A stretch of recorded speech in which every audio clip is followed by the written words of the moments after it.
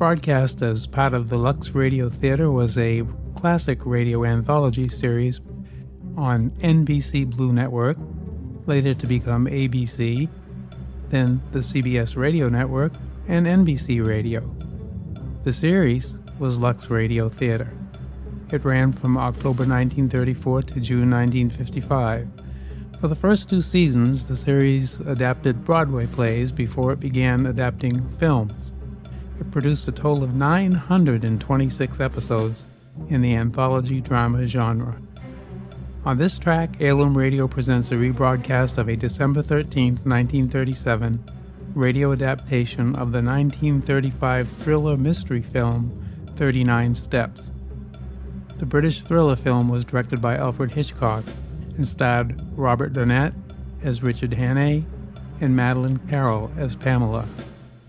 The film, and thus this radio adaptation, was loosely based on the 1915 adventure novel The 39 Steps by John Buchan. The story concerns a Canadian civilian in London named Richard Hannay, who becomes caught up in preventing an organization of spies called the 39 Steps from stealing British military secrets. After being mistakenly accused of the murder of a counter-espionage agent, Hannay goes on the run to Scotland and becomes tangled up with an attractive woman while hoping to stop the spy ring and clear his name. Alfred Hitchcock's direction of the film resulted in the film being highly acknowledged as classic. Filmmaker and actor Orson Welles referred to it as a masterpiece. Many screenwriters who create films involving escapist entertainment admit that the genre began with Hitchcock's The 39 Steps. Now, some of the people heard in this program and credits go this way. We have George Wells, who wrote the adaptation, Melville Ruick as the announcer, Frank Woodruff, the director, Cecil B. DeMille, the great director, is the host of the program. Louis Silver, who's the musical director, and Frank Nelson was the announcer. The lead cast includes Robert Montgomery as Richard Hannay and Ida Lupino as Pamela. Other popular actors of the time were Gene Lockhart and Lou Merrill, and of course there were many other supporting actors whose talents made this radio adaptation extremely popular. My name is John Lovering, and it's my pleasure to be your host for Heirloom Radio. I thank you for your support and the time you take to listen to this program. You, of course, are why I do this podcast, and I can assure you I do not take listeners for granted. And now, Lux Radio Theater presents The 39 Steps.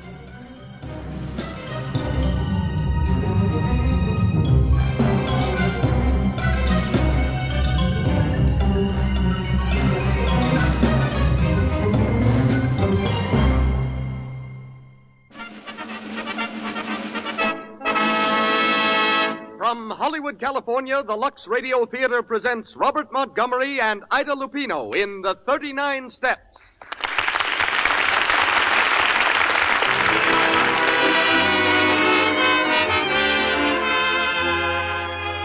Lux presents Hollywood. For your loyalty to our products, Lux says thank you, ladies and gentlemen, and brings you another hour of entertainment direct from the film capital. Tonight, we star Robert Montgomery, Ida Lupino, Isabel Jewell, and Gene Lockhart, with Major C.E. Russell, formerly of the United States Intelligence Service, as the evening's special guest. Louis Silvers conducts the orchestra. And here beside me, our producer and your host. Ladies and gentlemen, Mr. Cecil B. DeMille.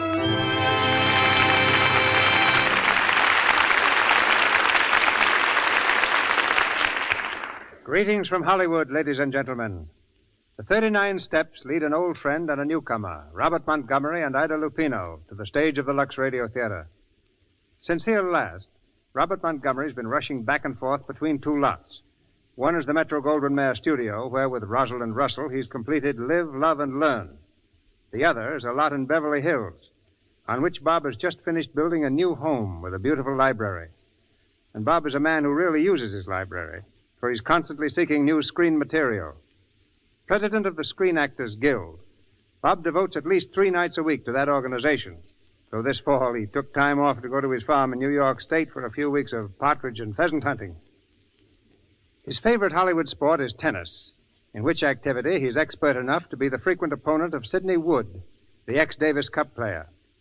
Bob is heard tonight as Richard Hannay in The 39 Steps, adapted from the Gaumont British film, which in turn was taken from the novel by John Buchan. Gaumont British will shortly release The Girl Was Young, starring Nova Pilbeam, and Derek DeMarney, directed by Alfred Hitchcock. Ida Lupino is a girl I've watched very closely and suggest that you do the same. For every Lupino seems destined for greatness in the theater. To American film audiences, she's the best-known representative of perhaps the oldest stage family in the world.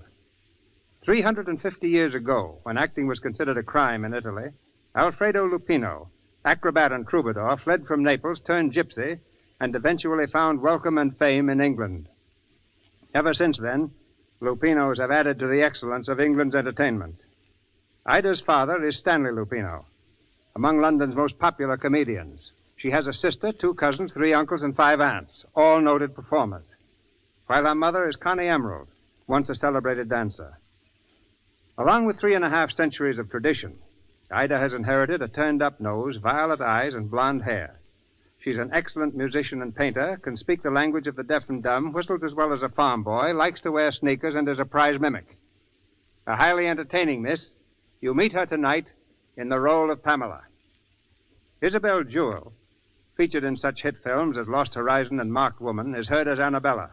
And Gene Lockhart, top-flight character actor, back from the New York stage, is Mr. Memory. And now for the play. The Lux Radio Theater presents Robert Montgomery and Ida Lupino in The 39 Steps with Isabel Jewell and Gene Lockhart.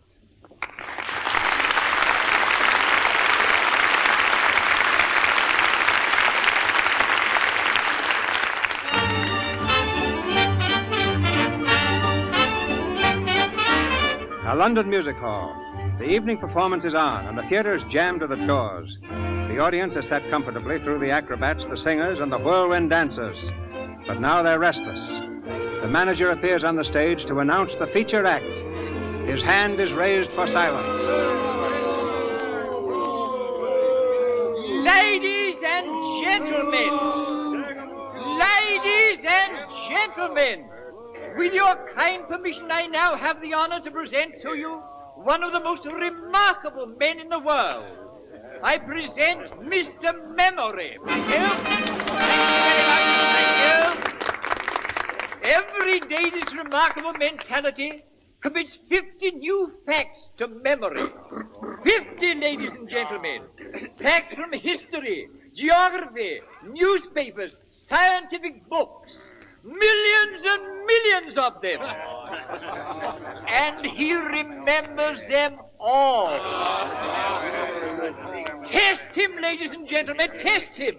Ask him any questions you like, and he will answer fully and freely. Mr. Memory. Thank you. Thank you.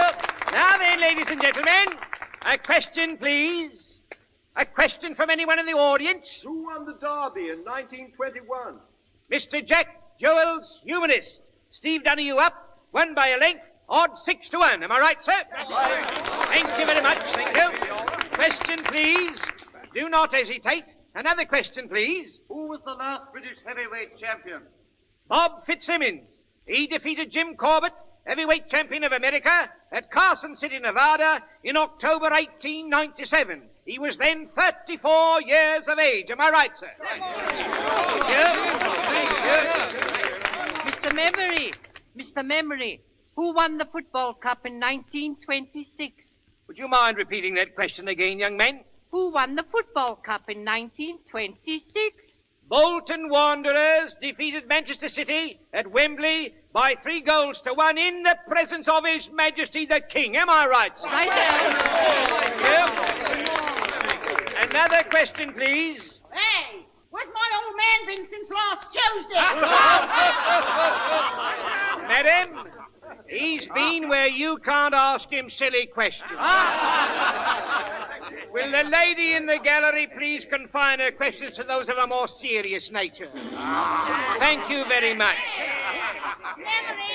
What's the idea? Who killed Gus Robin? Gentlemen, no fighting. No fighting, please, gentlemen. Keep your seats. Everybody keep your seats. Don't crowd the aisles. Orchestra, play something. Quick, there'll be a panic. Play something. Let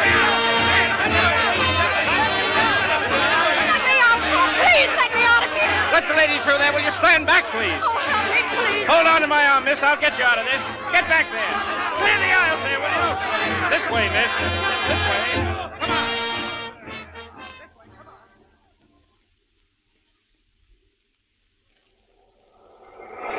There you are, miss. Take a good deep breath. Oh, thank you. You all right? Yes, sir. I had to get out of that theater, that's all. A lot of people had that idea. Oh, it wasn't the panic that frightened me. It was something else. I'm afraid I don't understand. I'm in terrible trouble. Will you help me? Trouble? What kind of trouble? I can't tell you here. Can we go someplace and talk? Well, my flat is nearby. Oh, let's go there. But hurry, please.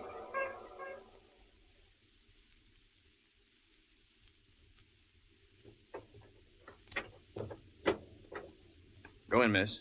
Thank you. Now, if I can find this light switch. Oh, no. Don't turn on the lights. What? Don't turn them on. It will be safer. I'm afraid I don't... Will you pull down the blinds, please? Very well. This just puts me doubly in the dark. My name's Richard Hannay. Any objections to telling me yours? No, it's Annabella Smith. Smith? Not really. Is there anything wrong with it? No, just an unusual name.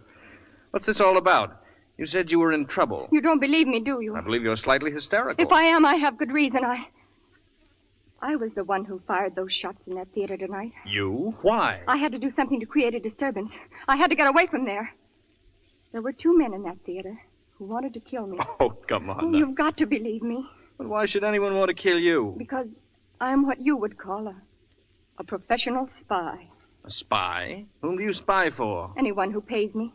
I suppose you're here to dig up some big state secret. No. I'm here to save a secret. For England. Oh. Go on, please. The agent of a certain foreign power is on the point of obtaining a secret vital to your air defense. I tracked 2 of his men to that music hall. Unfortunately, they recognized me. That's why they're after me now. You still don't believe me, do you? No, frankly, I don't, Annabella. Very well. If you will look out of that window, you will see 2 men standing across the street. Look, please do. All right. I'll play your game a bit further. Oh, don't let them see you. Well? By Jove, you're right. 2 of them. They seem to be looking up here. Come away, please. Do you believe me now? Well, I suppose I must. I'm going to tell you something that's not very healthy to know. But now that they've followed me here, you're in it as much as I am. Yeah, so it seems. Have you ever heard of the 39 steps? 39 steps? No, what are they? Never mind, but this much you must know. If those men are not stopped, it's only a matter of days, perhaps hours, before the secret is out of the country. Why not call the police? Because they wouldn't believe me any more than you did. And if they did believe me, how long do you think it would take them to get going? Those men are acting quickly. You don't know how clever their chief is. Clever and ruthless. Well, what's his name? He has a dozen names, and he can look like 100 people. But there's one thing he can't disguise. The top of the little finger on his right hand is missing. Oh. Come on, now you're trembling. I'm frightened. Well, you needn't be. You're safe here, you know. What you need is a good night's rest. Oh, yes, I do. You can have my bedroom. I'll sleep on the couch here in the living room. Are you sure you don't mind? Sleeping on the couch? Well, I've done it dozens of times. No. I mean, being in danger. I'm not quite convinced of that yet. Is there anything I can get you? Yes. Have you a map of Scotland, please? A map of Scotland. I have an atlas over here somewhere. If I can... Oh, yes, here it is. You, going deer stalking or just plain hiking? There's a man in Scotland I must see next if there is anything to be done. I see. Are the 39 steps in Scotland? Perhaps I'll tell you tomorrow.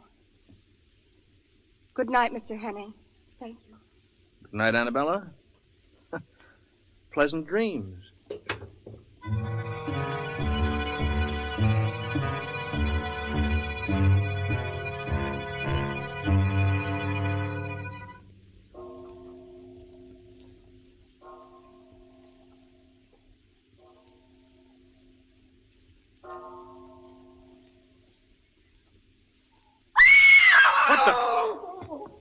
Annabella.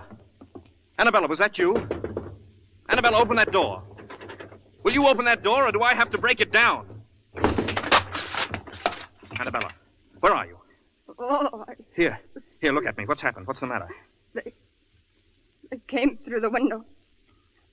One of them had a knife. Knife? Oh, don't touch me. But you're hurt. You're bleeding. Here, I'll call a doctor. Oh, it's no use. Listen. You've got to stop those men. In a few days, they'll have the secret out of the country. But how will I stop them? Kinrich. The professor. Kinreach? Kinrich. Scotland. What's there? Who is this professor? What's in Kinreach? Clear up. They'll get you. Like they did me. Annabella. Annabella. Good God.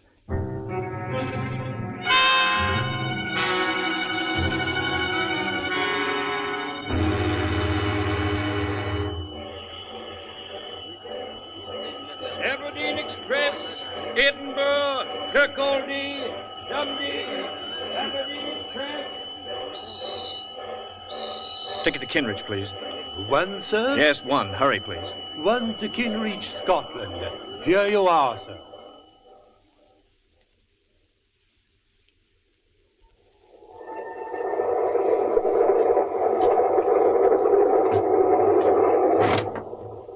Excuse me, is this seat taken? Not by us, it ain't. Sit down, young fella. Thank you. I said, Jess, who won the 2 o'clock at Epsom? Here it is. Bachelor Button, odd 7 to 4. Ah, Bachelor Button, eh? Hello, look at this. Another woman murdered in a West End flat. Murdered, eh? Who was she? A well-dressed woman of about 25 was found with a knife in her back. The tenant, Richard Hannay, is missing. Blimey, if that ain't the blasted limit. Missing, eh? The police are hot on the trail and watching with careful eye all points of departure from London. Oh, so that was what they was a-doing, eh? Who? Scotland Yard. 2 plainclothes bobbies. I seen 'em get on this train. Asking plenty of questions they was, too. Look here. Here's a picture of that Hannay chap. Let's have a squint at him. Rum-looking lot, ain't he? Excuse me. Here, young fella, where you going? Don't you like that seat? Oh, thank you. I just remembered. In a bit of a hurry, wasn't he? He was that. I say. What? I say.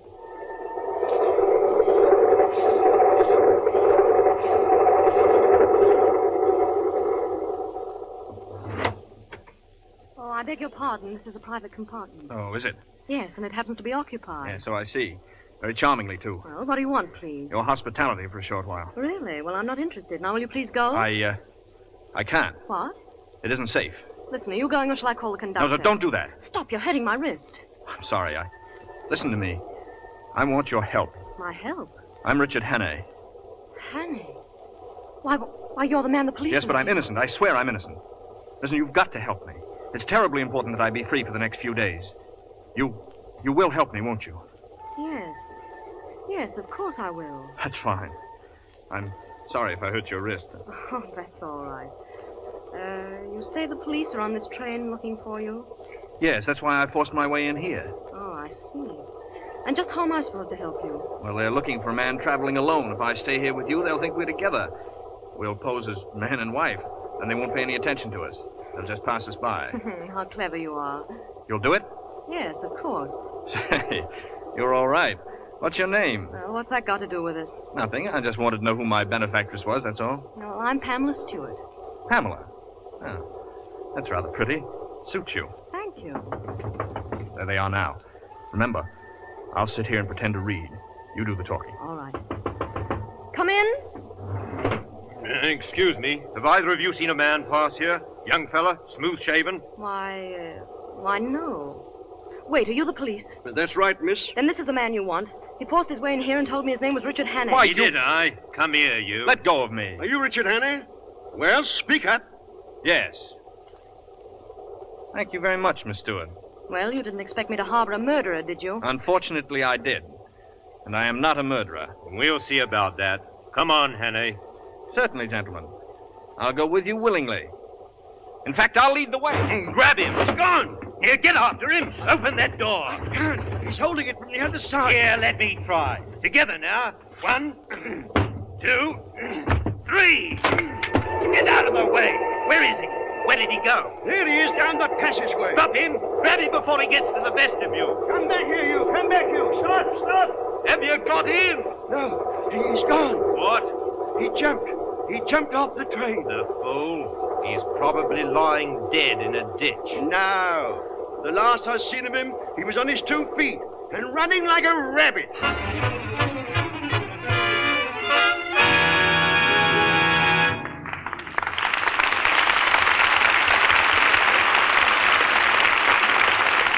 During our first intermission, and while waiting for Act 2 of the 39 Steps, starring Robert Montgomery and Ida Lupino, we'd like you to go with us to one of the millions of homes where Christmas secrets are in the air and listen in on a very interesting conversation.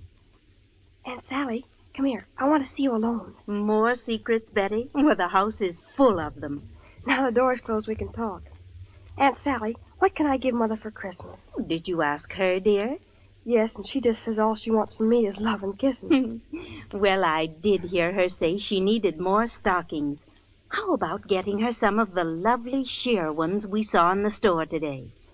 But she always says sheer stockings are extravagant. Not necessarily, dear. They wear very well if you're careful about washing. Just dip them in Lux suds every day. Lux keeps the silk nice and springy, so it doesn't break so easily into runs. Then I'll tell you what. I'll buy some and tell Mother I'll Lux them for her every time she wears them. I'll buy a big box of Lux and give it to her with the stockings. Now, that's a real Christmas gift, Betty. Okay, I'll get some Lux Flakes right away. And be sure to use nothing but Lux Flakes, dear. You know, rubbing stockings with a cake of soap is bad for them. And some soaps are strong, too harsh for delicate silk things. Oh, thank you, Aunt Sally. You're an angel to help me. Mother's the most perplexing person on my list. Stockings for Christmas and Lux Flakes for stockings. A perfect combination.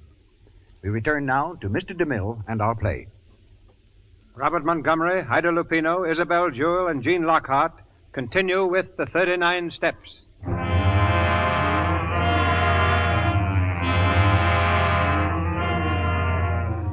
2 days have passed, and Richard Hannay, wanted for a murder he did not commit, is still at large. Determined to discover the secret of the 39 Steps, he's made his way to Scotland. The driver of a donkey cart has given him a lift, and he's now on the last leg of the journey, the outskirts of the village of Kinreach. Are you going to stay long in Kinreach, laddie? Well, it all depends. I'm looking for work. You suppose I could find something? I hae me doubts, laddie. Kinreach is a mighty small town. What do you do? I'm a chauffeur. Well, I'm thinking you'd better try somewhere else, then. What folks as need chauffeurs in Kinreach has had them for years. Oh, I see. But, aren't there any newcomers? I mean, somebody told me about... Now, wait a minute. Come to think of it, I did hear something. About a retired professor moving into the big house on the edge of the moor. A professor? Yes. Yes, that's it. I can try it anyhow.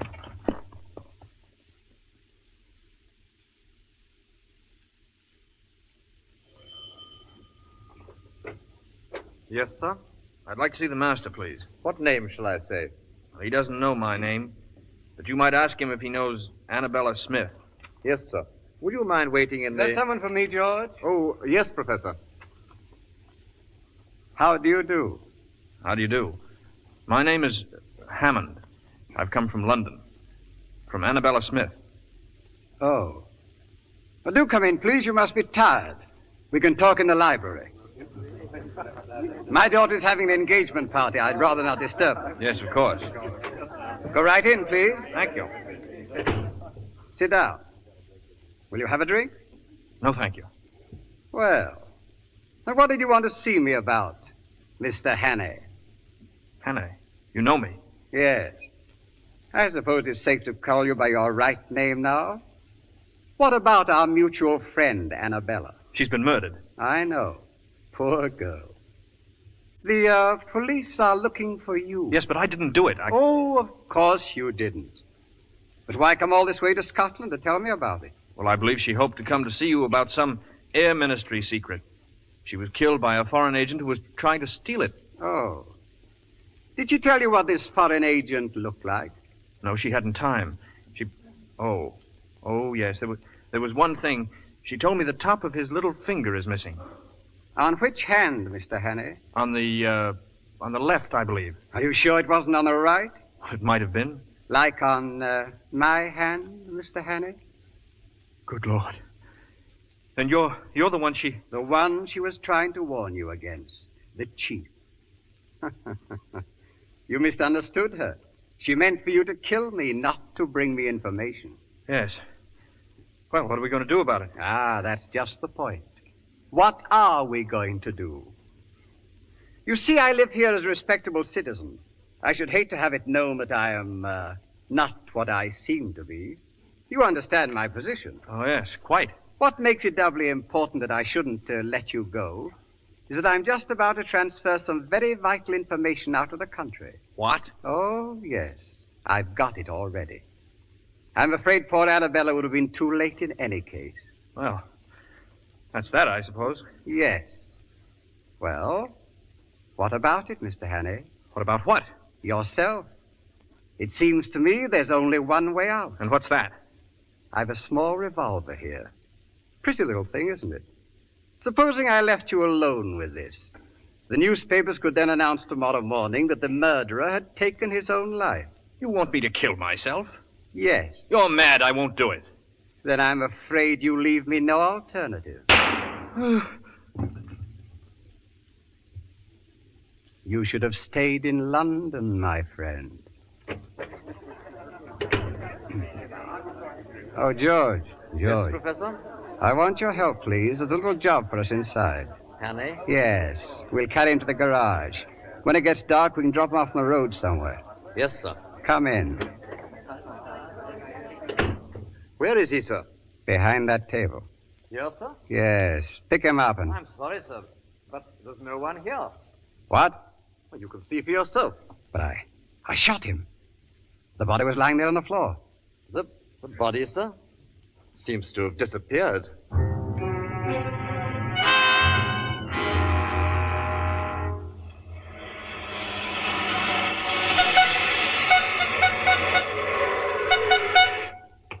Get out of the road, please. What do you mean by standing in front of my car? You might have been killed. Sorry, lady. I just wanted a lift. Would you mind... Well, Miss Stewart, how do you do? You? Well, what are you doing Richard here? Hannay is my name. I believe we've met. On a train, wasn't it? Yes, I think so. Yes. If I remember correctly, you handed me over to the police. You did, didn't you? Oh, get away from me. Oh, don't worry. I don't hold it against you, really. Well, that's very kind of you. Yes, isn't it? What are you doing in Kinreach? I live here. It's a charming place, isn't it? You know where the local police station is? Oh, of course I do. Will you take me there? What? The police station, in a hurry, please. Certainly.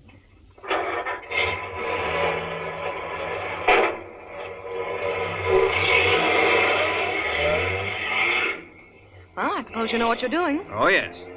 You see, I know who killed Annabella Smith. Is that so? The same man who shot me a few minutes ago. Shot you? Yes. Where? Right in the cigarette case. See? There's a hole in one side of it. Handy little thing, cigarette cases. If I hadn't been carrying it about in my vest pocket, the hole would have been in my chest. And who was this arch villain? Gentleman called the professor. Professor? Oh, now, you don't mean Professor Bartlett. I didn't stop to inquire his last name. Oh, that's very come funny. now. It isn't as funny as that. Do you actually mean you're going to the police with this story? That Professor Bartlett shot you? That he's the one who killed Annabella Smith? Of course, why not? Oh, and you expect them to believe it, I suppose. Well, you don't, evidently. No, and neither will they. Professor Bartlett, a murderer. Why, he's one of the best-liked men in the village and a very good friend of the sheriff's. I'm sure the sheriff will be interested in your story, Mr. Hannay. Yes, I see your point. Hadn't occurred to me that... Stop the car, please. I'm getting out. Oh, no, you're not. Stop this car. You said you wanted to go to the police. Well, that's just where you're going. And if you touch me or make a move to jump, I'll turn this car into a ditch. Well, aren't you the sweet little thing? Now, you just sit tight, Mr. Hannay, and don't make any sudden gestures. We're going rather fast. You haven't the nerve, of course. Haven't I? Just try me. All right, I will. Don't touch that brake. Hang on. Where are you? You all right? Quite all right, thank you. You little fool, we might have been killed. Hello there! There's someone coming. Keep down. Let go of me. Hello, hello! Shut up! Over here, Richard Hannay! Why, you... Richard! There they are. Grab that man. All right, Hannay, we've got you. And don't try any funny business. Stand up. Yes, of course. Are you the police? We've been looking for you, Hannay. Put the bracelets on him, Joe. Right you are. Put out your hand. There we are. Now put out the other one on the girl. Here, what are you doing? We are handcuffing you to your friend here. Any objections? Now see what you've done. Oh, shut up. Listen, you can't do this. I don't even know this man. You ride around the country with him in a car, but you don't know him. Of course you don't. Yes, but I'm telling you, Keep I your don't. mouth shut. All right, Joe. Take him to our car. It's a good day's work for us. Will you please move over? You talking to me? Yes, I am. Very well. Ow, my wrist. Well, you asked me to move, and if I move, you move with me. It's a scientific fact that when two people are handcuffed together... Officer, must I be chained to this man? Aye, you must. And keep quiet about it. Wait a moment. Where are you taking us? This isn't the way to the sheriff's office. Well, we're not exactly going to the sheriff's office. Eh, Joe?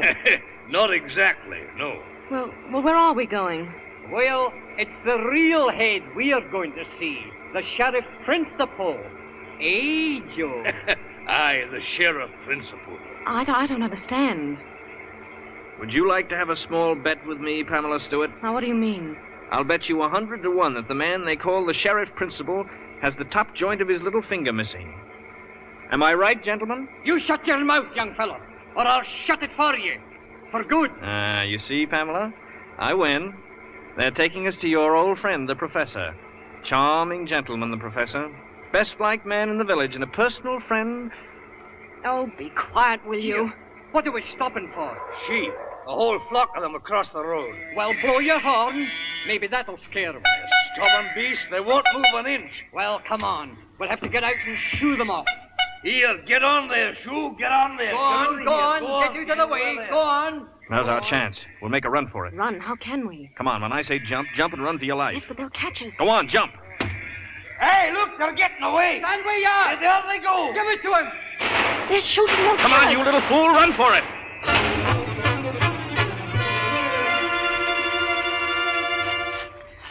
Please, don't go so fast. You're hurting my wrist. Shut up. Oh, I can't go any further. I've lost my shoe. Where? Oh, back there. Well, forget it. All right. Sit down. Sit down for a while. You think we've lost those men? Well, it's as black as pitch on this moor. They'll never find us now. You know this is all very silly. You can't escape. What chance have you got handcuffed to me? Keep that question for your husband when you get one. Meanwhile, I'll admit that you're the white man's burden. Oh, yes, I know, and I can't tell you how it comforts me. Oh, why don't you give yourself up? To whom? Oh, give yourself up to Scotland Yard. Thank you, but it's a little impractical at the moment. Listen to me. I told you the truth on the train, and I'm telling it to you now. There's a dangerous conspiracy against this country, and I'm the only man who can stop it. I don't believe you. All right, very well, then. I'm just a plain, common murderer who stabbed an innocent, defenseless woman in the back in Portland Place, London. I don't know how innocent you may be, but you're a woman, you're defenseless, and you're alone on a desolate moor in the dark. And you're manacled to a murderer who would stop at nothing to get you off his hands. If that's the story you prefer, have it, my lovely, and welcome. Well, I'm not afraid of you. Why not? For all you know, I murdered a woman. You listen to a bit of advice. From now on, you do everything I tell you to do, and do it quickly. Oh, you wretched boy. I admire your pluck, but you keep a civil tongue in your head. Otherwise, I might feel the next killing was a bit overdue. All right, on your feet now. Well, where are we going? I see some lights over that way. We'll do a little investigating. Well, I won't go. I'm going to stay right here. Pamela, are you forgetting I murdered a woman? Well? Don't you strike me. I'll go.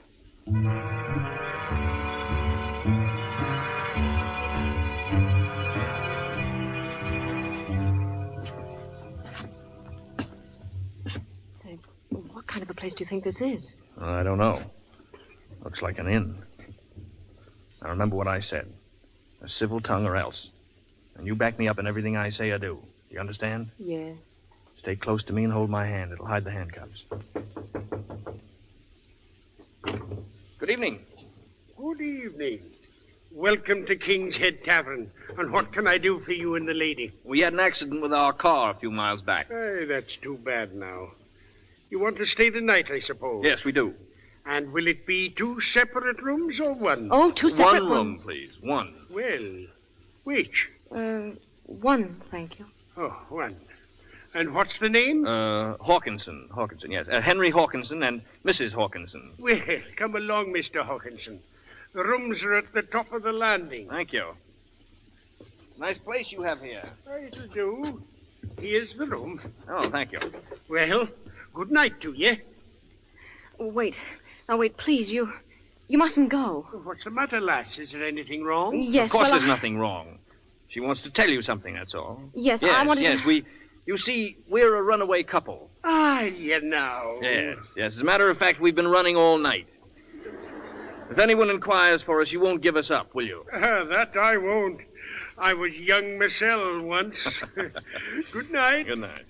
Good night. Good night. Inside, Pamela. Of all the outrageous things. Listen, you don't think I'm going to spend the night in this room with you? Personally, I don't see how you can help yourself. Stop jerking my arm. I'm so sorry. I want to take my shoes off. My feet are tired. You better stand here by the fire and get warm. You'll be catching cold. And if I did... Stand by the fire. Don't yell at me like that. I didn't ask to come with you. And I didn't invite you. But here we are. Well, aren't you afraid the men will find us? I'm not thinking of that so much as some way to get out of these handcuffs. Oh, I have a nail file in my pocket. Maybe that'll help. That would be dandy. If you file 24 hours a day, 10 years from now, we might be free. Imagine, tied to you for 10 years. It's a horrible thought. I've had enough of your insults. I'm going to tell the innkeeper the whole story. You want me to hang for a murder I didn't commit? As long as you hang, I don't care whether you committed it or not. What a bloodthirsty creature you are. Haven't you any pity? No. Ow! What are you up to now? I'm merely trying to file the handcuffs. Well, don't jab me in the wrist that way. I don't like it. I'm sorry. You're going about it in a very amateurish fashion anyway.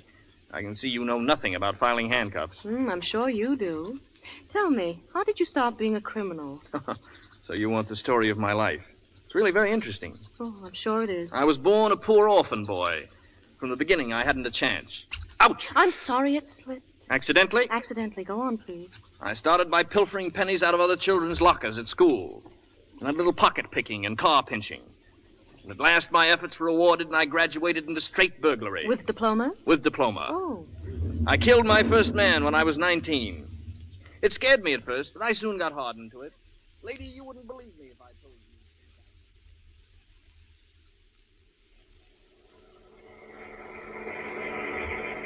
It was your fault. The whole thing was your fault. My fault? How do you make that out? If you hadn't have stopped the car for those blasted sheep, we'd have had the 2 of them in the professor's parlor right now. We'd better have them there soon, is what I say. The professor was anxious about Hanny. Knows too much, he said. Get him. Get him? We had him. And the girl, too. You don't suppose they'd head in somewhere, do you? Stop at a tavern, I mean. They might, in this weather. There's a place about 4 miles back. King's Head Tavern, it's called. King's Head Tavern. That'd be somewhere near where they gave us the slip. Turn around. You'll find out. Right. And if we see him again, blast you. Shoot straight. I will, all right. You can depend upon that. And then little by little, and year by year, I sunk lower and lower. And you got better and better. That's right. You might have read about me in the papers. They call me Hannay, the Cornish Bluebeard. And that, me lady, is the horrible story of me life. Dear, dear, and you have such a nice face. How many people have you killed altogether? 9. If you don't watch the point on that nail file, it may be 10. Ouch! At least I'm trying to do something. Well, if you don't mind, I'm going to try and get some sleep. I haven't had a wink for 48 hours. Well, I'm not in the least bit tired. Besides, I have to stay by the fire and get dry. All right. You don't mind if I stretch out in the chair, do you? No, not at all. Thank you. Good night. Good night.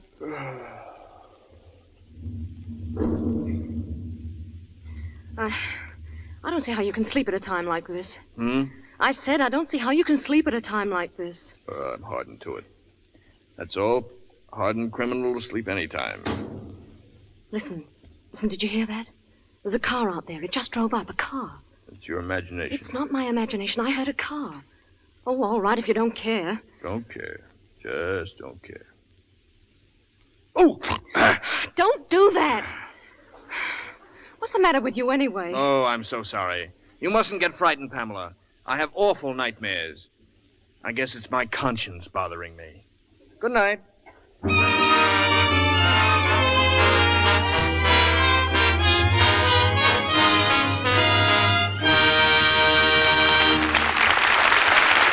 We pause for station identification. This is the Columbia Broadcasting System.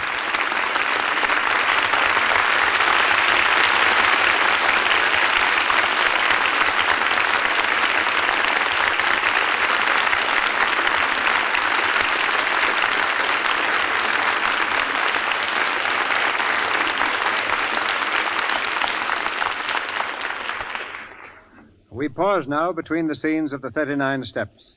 Robert Montgomery and Ida Lupino will be back shortly when we raise the curtain on Act 3 in this play about spies.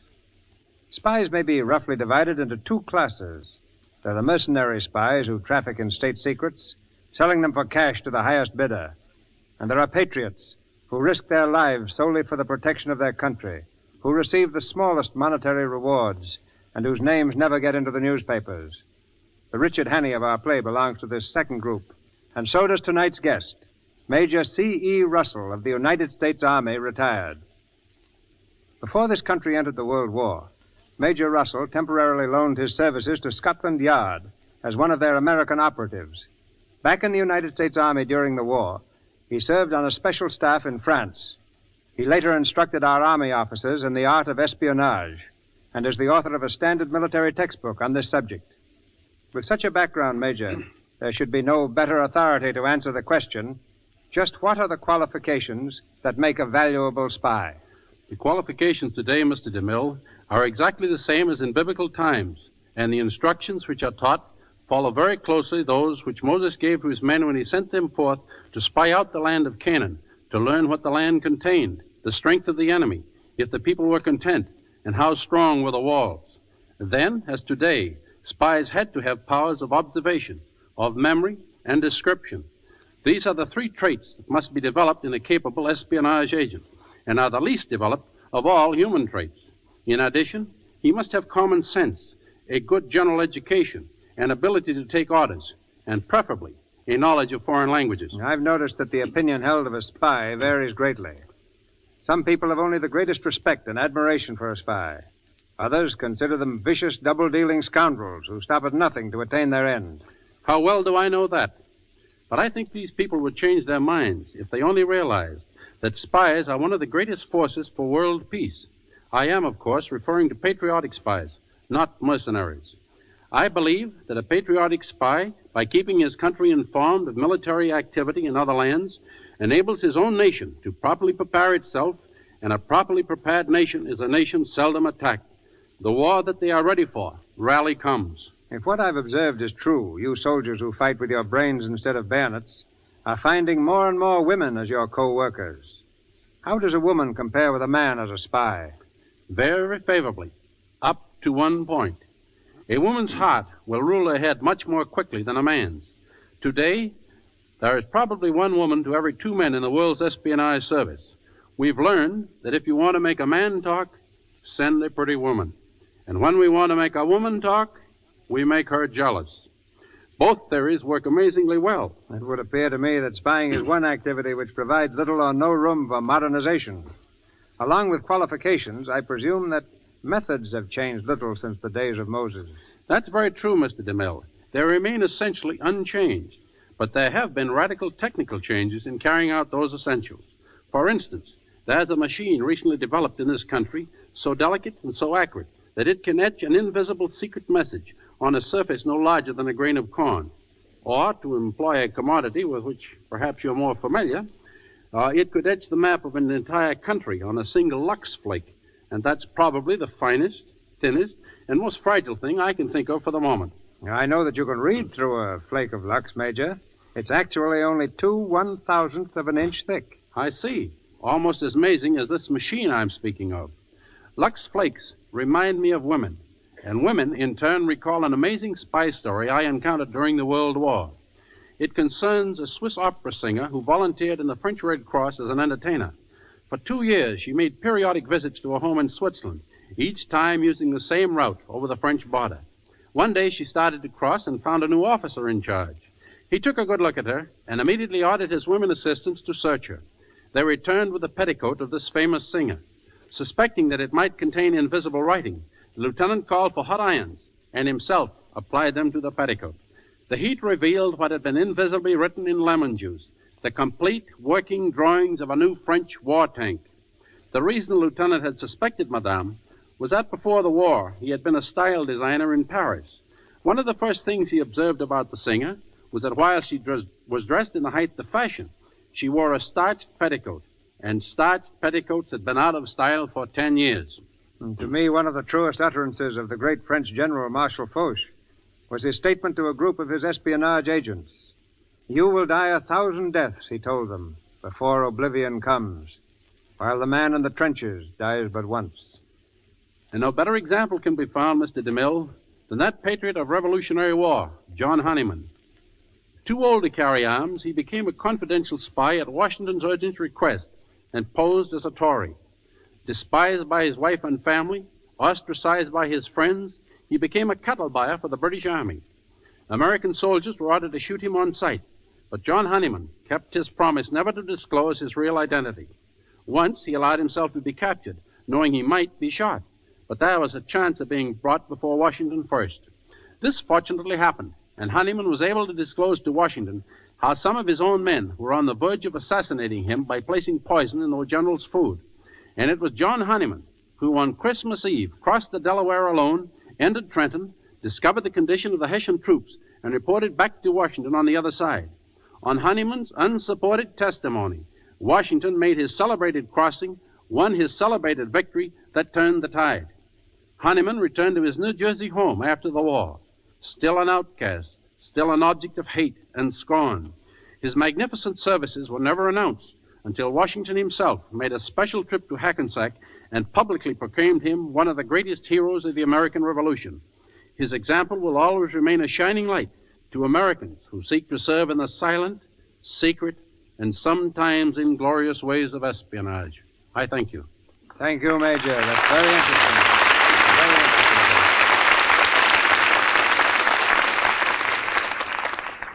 Once again, the 39 Steps, starring Robert Montgomery and Ida Lupino, with Isabel Jewell and Gene Lockhart.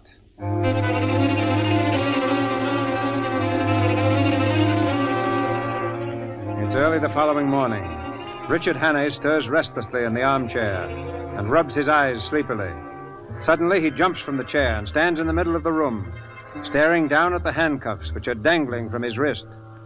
Pamela Stewart, on the other side of the room, smiles cheerily. Good morning, Mr. Hawkinson. Looking rather dazed this morning. How did you get free? Oh, very simple.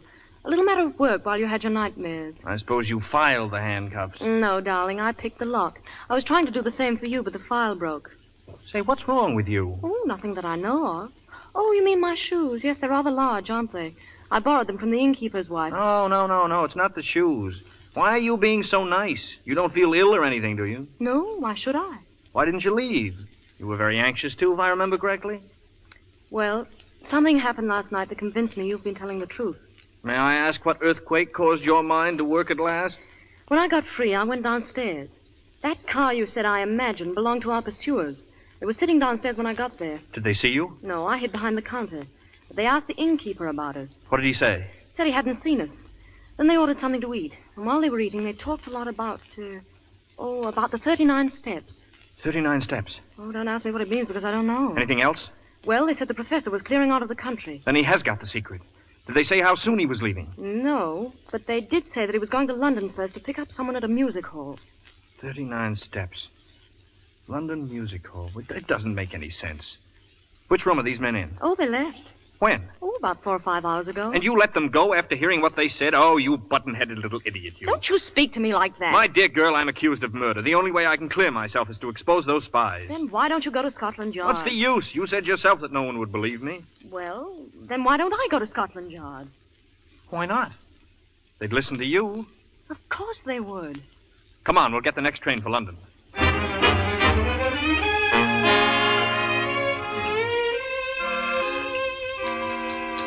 You wish to order now, sir? No, thank you. I'm waiting for someone. I beg your pardon, sir. Your face looks familiar. Are you in the cinema? No, I'm not. Bring me a bottle of ale, will you? Very good, sir. Oh, make that 2, please. Yes, miss. Pamela, sit down. Did you think I was never coming? Not exactly, but I was getting nervous waiting. Well, what happened? Did you go to Scotland Yard? Yes. Well? Prepare yourself for a shock. Why? They've checked every possible channel. The Air Ministry are positive that no papers are missing that would be of any possible use to spies. But that's incredible. Are you sure? Well, that's exactly what they said. I don't know what to make of it. I think you've been tricked. Well, it certainly is all very bewildering. Oh, I'm sorry, Richard. Really, I am. Look, I think you better go now. Go where? Oh, any place. Leave the country. I'll help you. You? Oh, I know it sounds funny, but somehow I couldn't bear the thought of them catching you again. Why, Pamela? Oh, I don't know. I guess I've just changed my mind about you, that's all. Of course, you're as vain as a peacock, and I couldn't stand you for any length of time, but you're not so bad. Well, you're not so bad either. If I weren't in this jam, I'd... What? Nothing. Come on, let's get out of here. No, you better stay. I'll run and get you a ticket for Liverpool. There ought to be a boat train Pamela. soon. Well, what's the matter? What are you staring at? Look out the window. Do you see that billboard across the street? Yes, is there anything strange about it? A list of acts playing this week at the Palladium. The feature attraction is Mr. Memory. But I don't understand. Come on, we're going to get out of here. Well, where are we going To the now? Palladium. But why? I don't know, but we're going just the same.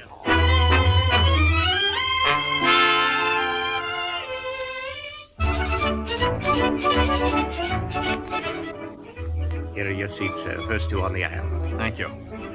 Sit down, Pamela. This is silly. In the first place, the show's almost over. If anyone sees you here, what are you looking for? Be quiet. I'm just playing a hunch, that's all. Oh, you're playing the fool if you ask me. Ladies and gentlemen, with your kind permission and attention, I now have the honor to present to you one of the most remarkable men in the world. I present Mr. Memory. Pamela. What? Look at that right-hand box nearest the stage. You see that small man sitting in front? Why, yes, it's... It's the professor himself. You better get out of here before they see you. No. Sit down. Listen. Every day he commits to memory 50 new facts, and he remembers every one of them.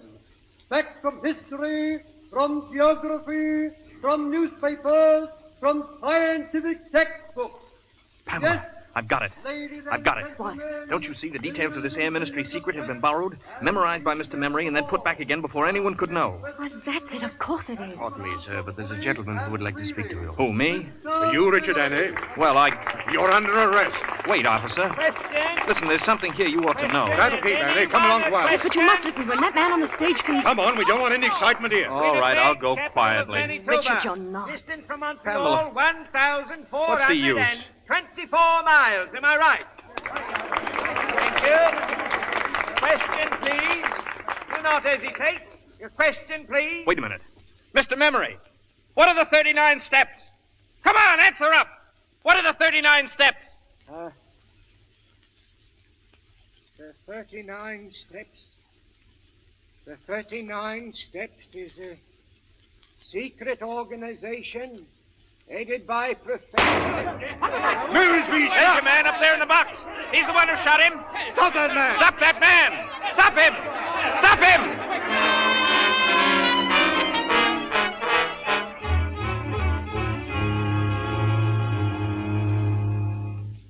I want to see Mr. Memory, please. Where's his dressing room? Number 5, but you can't go in now. Well, I'm afraid we have to. Detective, have you a pencil and a piece of paper? Yes? I want you to write down everything you hear. But listen here, I Do as he tells you, please. I'm going to prove to you that the man who shot Memory is the murderer of Annabella Smith. What is it? We want to see Mr. Memory. How is he, Doctor? Very bad. Did they get the man who shot him? Yeah, we got him all right. He'll hang for it, too. Oh. Mr. Memory.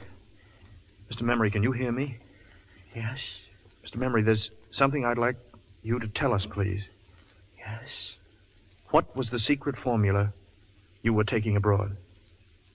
Will it be all right, my telling you? It was a big job learning it. The biggest I've ever tackled. I don't want to throw it away, sir. It will be quite all right. The first feature of the new engine is its greatly increased ratio of compression, represented by the formula 1 minus 1 over R to the power of gamma minus 1, where R represents the ratio of compression and gamma dimensions of cylinders diameter. This device renders the engine completely silent. The exhaust gases impinging on a series, entirely eliminating all sound. Am I right? Am I right, sir? That's quite right, old chap. Thank you, sir. I'm glad it's off my mind. At last. Memory. Mr. Memory. Richard, what is it? The Air Ministry's secret will never leave England.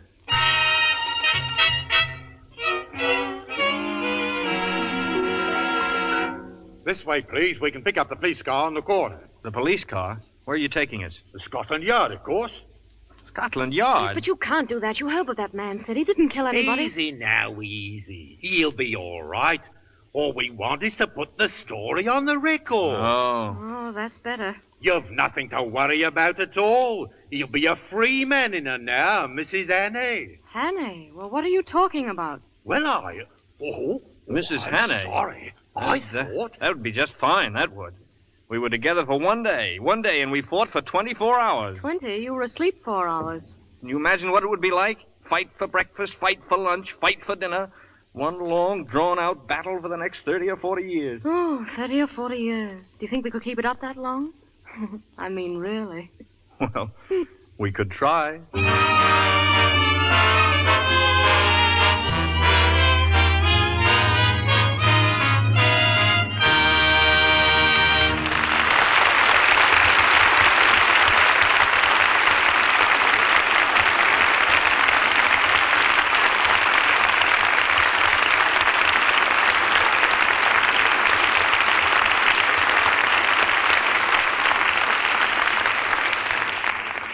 Robert Montgomery and Ida Lupino have completed the 39 steps, but they'll take a 40th when they return later to the microphone.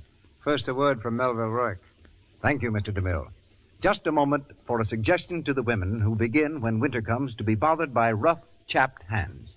Perhaps they don't realize that the trouble may start in the simple daily task of washing the dishes. Here's the reason. There are oils in your skin which give it a protective coating against cold weather outdoors and steam heat indoors. If you use a strong soap in the dishpan, these oils are dried up. Your skin gets rough and red. To protect these beauty oils, simply change from your harsh soap to Lux Flakes.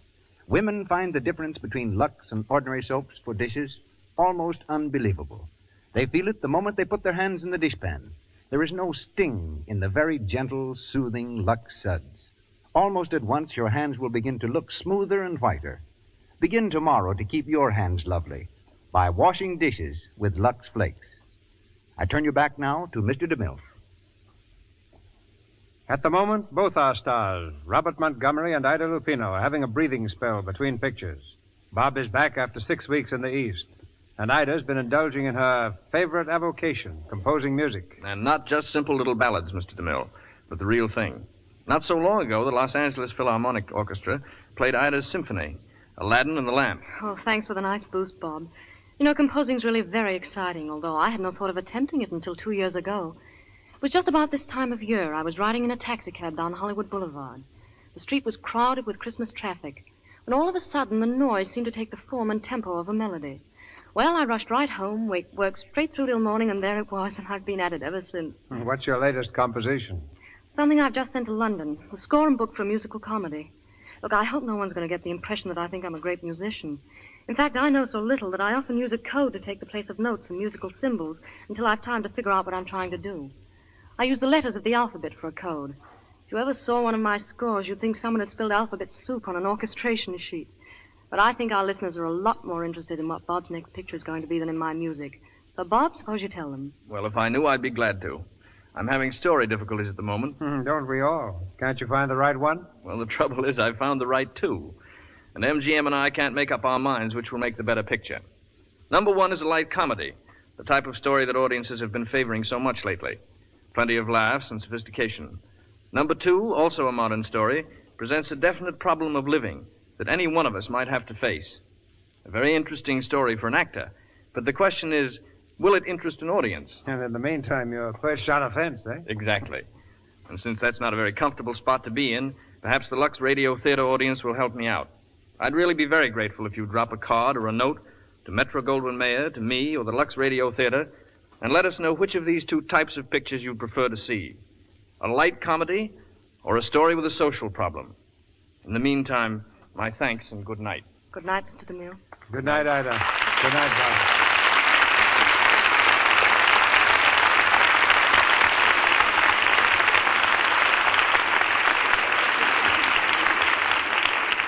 Thank you, Robert Montgomery and Ida Lupino. Ladies and gentlemen, this is your announcer, Melville Ruick. Mr. DeMille returns in just a moment with news of next week's play and stars. In our cast tonight were Leonard Mudie as Professor Bartlett, Reginald Sheffield, Herbert Evans, and Keith Kenneth as detectives, Lionel Belmore as innkeeper, Vernon Steele as cart driver, Edgar Norton as manager of the music hall, Eric Wilden and Raymond Lawrence as Cockney travelers, Ward Lane as butler, Eric Snowden and Norman Ainsley as Scotchman, Sybil Harris as a rowdy, and Phyllis Coughlin as a woman. Louis Silvers appeared through courtesy of 20th Century Fox Studios, where he was in charge of music for the new picture Love and Hisses. And now, our producer. One of the most glamorous beauties of the screen that the screen has ever known appears in the Lux Radio Theater next Monday night. Marlene Dietrich. Our play is taken from the highly successful motion picture in which Miss Dietrich starred, The Song of Songs, the love story of a Viennese girl and the three men who tried to win her. Miss Dietrich will be surrounded by an all-star cast headed by Douglas Fairbanks, Jr., with Lionel Atwell.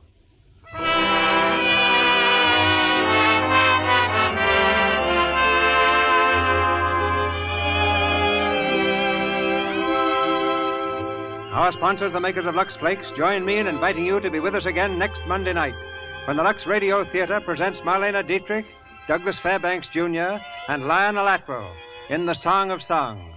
The special guest of the evening will be the creator of Mickey Mouse and the Silly Symphonies, Mr. Walt Disney. This is Cecil B. DeMille saying good night to you from Hollywood. This is the Columbia Broadcasting System.